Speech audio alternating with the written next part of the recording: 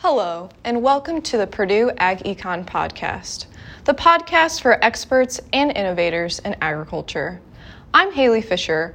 On today's show, we talk to senior and former podcast host Dane Erickson about his time in the Ag Econ department and where he will go following graduation. Stay tuned.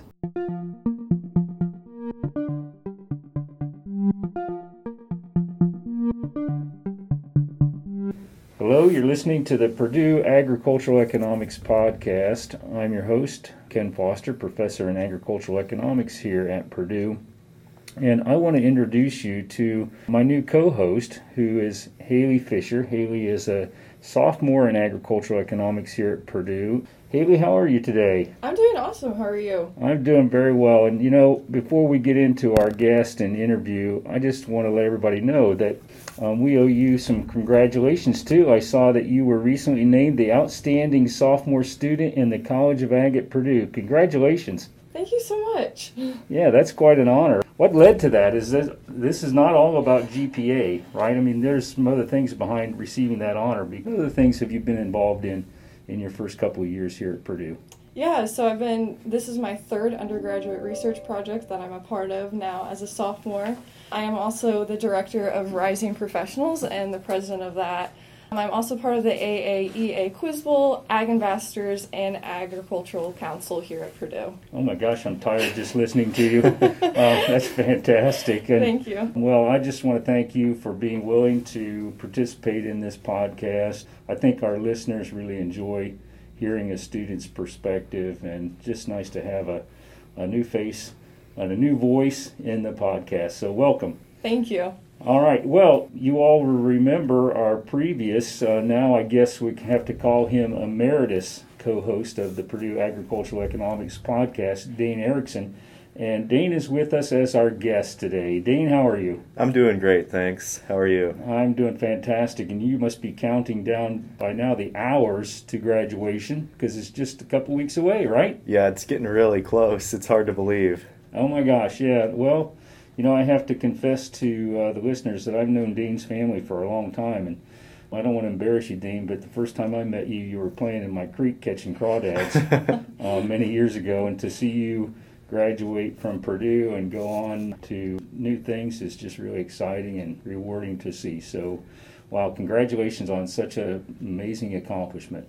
Well, thank you so much. Yeah, Ag Econ here just feels a lot like home, and it's bittersweet to leave because all the great people I've met, but looking forward to going on to the new chapter. I think you've mentioned this maybe in a previous podcast, but I just want to recap it. What comes next after graduation here at Purdue?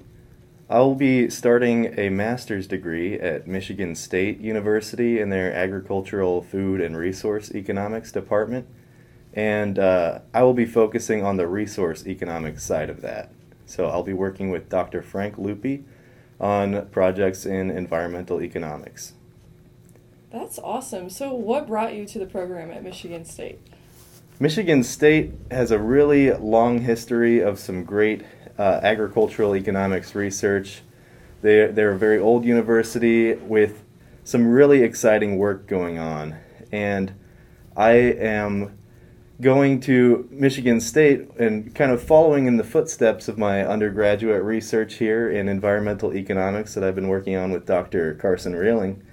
And he, of course, is a alumnus of Michigan State as well. So looking forward to kind of following in that legacy and learning as much as I can and contributing to environmental econ. That's awesome. So what was your biggest challenge when applying to graduate school during this period of COVID? So it was certainly challenging to apply to graduate school with so many unknowns in the world. On the other hand, it might have been sort of an opportune time to apply because a lot of applying to graduate school is really just sending emails to people and introducing yourself before you apply and kind of seeing what is going on in a department and seeing if you would like to work with someone there. So it was really nice to be able to send an email and set up a Zoom meeting when everyone's so used to Zoom meetings. And then you get to have a 30-minute or an hour-long talk with a new person and learn all about what they do. And, I talk to people from Oregon, Michigan State, all over the country, and it was all sort of the same format. So there was definitely challenges to it, but there was also, on the other hand, a lot of like nice things about applying to graduate school during COVID. So, Dane, you mentioned the connection between Professor Reeling and Michigan State. How important was tapping into that network of the Purdue professors that you know as you explored graduate school opportunities? So, Purdue professors have really helped me come a long way in not only undergraduate research, but also just life. You know, that's the one bit of advice for students that I would stress the most is get to know just one professor really well. You know, get to know one faculty member who will help you out with things if you need them, you know, help you with career planning.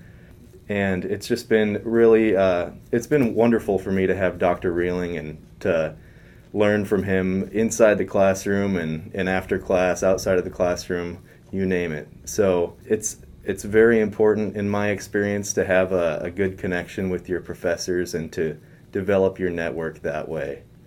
So for the sake of some of our student listeners who might be thinking about applying to graduate school somewhere in the near future, what's the process? When does it start, and what do you have to do to position yourself to get a position, I guess, probably as a research assistant at a university like Michigan State? So we can back up to sophomore year. It's a long time ago now, but I was interested in undergraduate research, so I took Ag Econ 375, which is just a one-credit course. I think there were 4 people in my class, and I had that class with Dr. Michael Wettstein.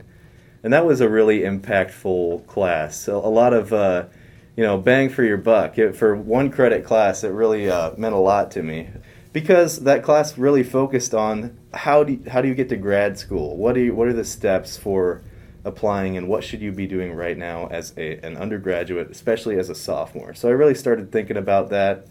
I reached out to a couple faculty members in Ag Econ.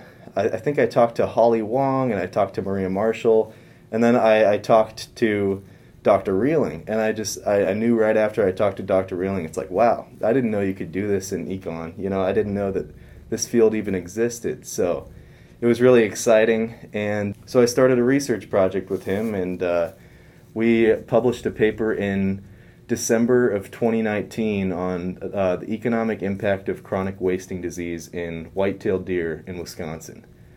And since then, I've had the opportunity to work on another project with him, and it was a really great experience for me.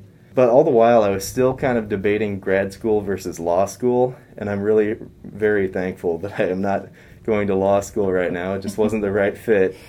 So fast forward to 2020, and I remember I had a meeting with Dr. Reeling in October, and I just said, hey, I really want to go to grad school. I've made up my mind. I'd just taken the LSAT, and it just wasn't for me. So I talked to Dr. Reeling. I started talking to these other professors from all around the country. I had a wide range of schools that I was interested in, and kind of narrowed that down as I went.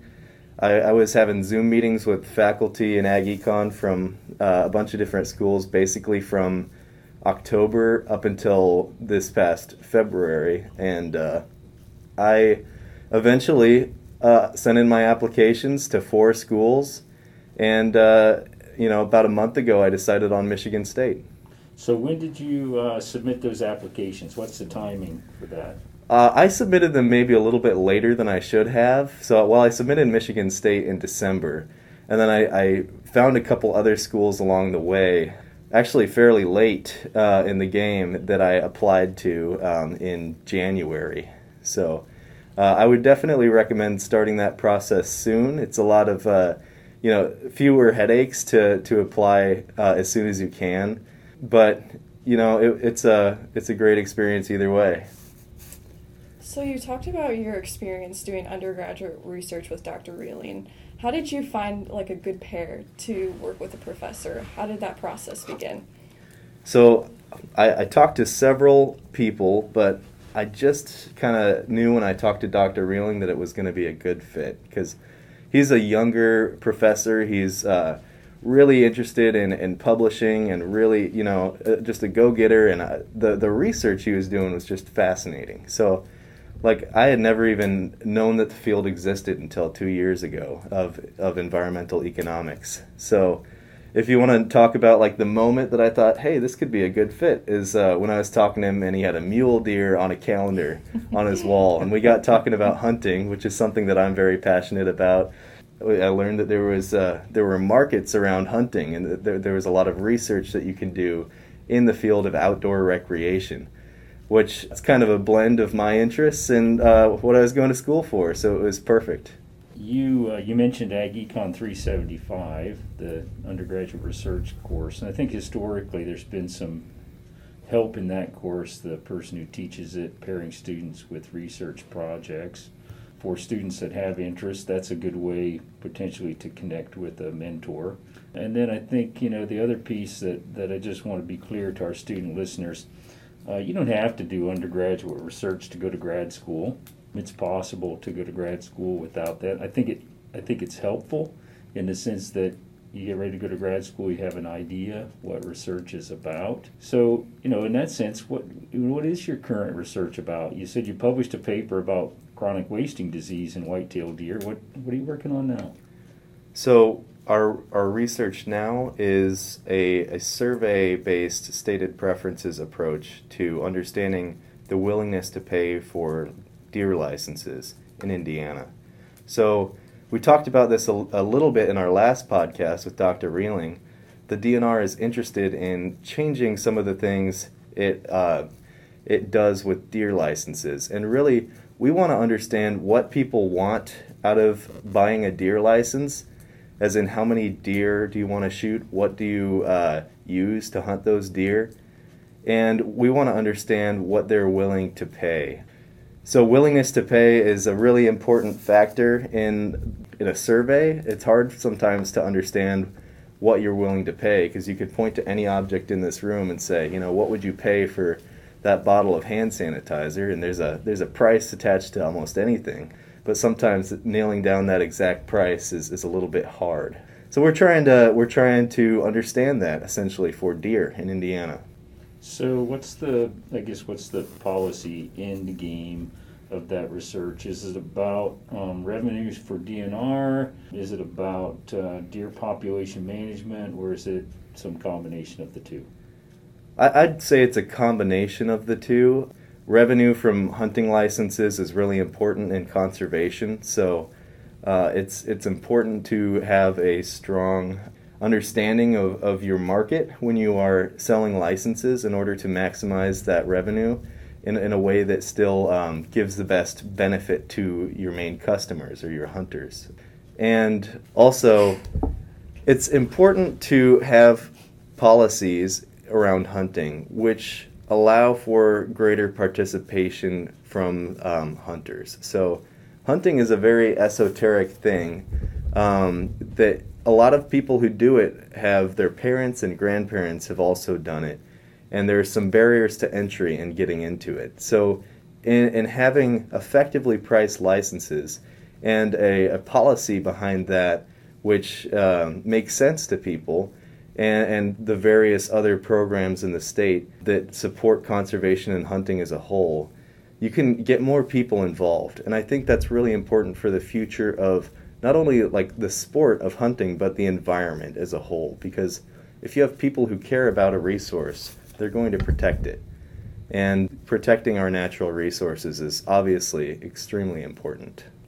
So Dan, you talked a lot about your undergraduate research. For our student listeners, what are other opportunities you've really taken a hold of in and outside of Ag Econ that's really maximized your Boilermaker experience here at Purdue? So I have been a part of various student organizations that have really meant a lot to me. So 2 of those in the College of Ag are Ag Ambassadors and the Ag Council.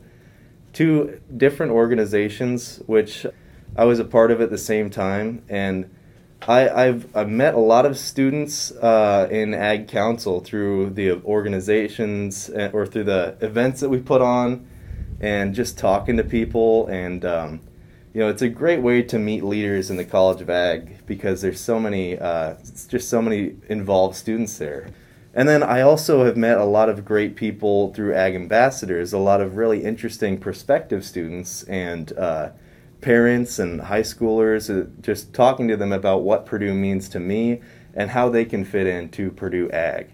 So those two organizations have really meant a lot to me, and I've been really lucky to be a part of both of them. And then outside the College of Ag, I've been a member of Marwood Cooperative from day one. And I'm really glad I did it. Cooperatives are sort of lumped into Greek life and frats and sororities, but I'm not really one who would join a fraternity or anything. I'm kind of an introvert, but being a part of Marwood has just taught me so much and has been a really good experience overall. So I've really enjoyed it. Well, I'm really excited for the future of this podcast with Haley, and I'm confident she'll do a great job. And thanks for having me on as a guest. It was a pleasure to be on this side of the microphone this time. Congrats, Haley, and best of luck to you with the future of this podcast. Thank you so much. Yeah, Dane, thank you for all that you brought to the podcast. I'm sure our listeners have noticed that Dane has made some significant improvements in the presentation of the podcast, and we're going to be thankful to him in the future for those contributions. And we're not above having alumni who receive awards here in the department or the college as guests. So I anticipate that sometime in the future, Dane Erickson will be back as a guest on the Purdue Agricultural Economics podcast again. Well, I hope so. Thank you. I'm looking forward to those days. You have been listening to the Purdue Ag Econ podcast. We want to thank Dane Erickson for being here today and wish him the best of luck at grad school. Want to hear more from Purdue Agricultural Economics?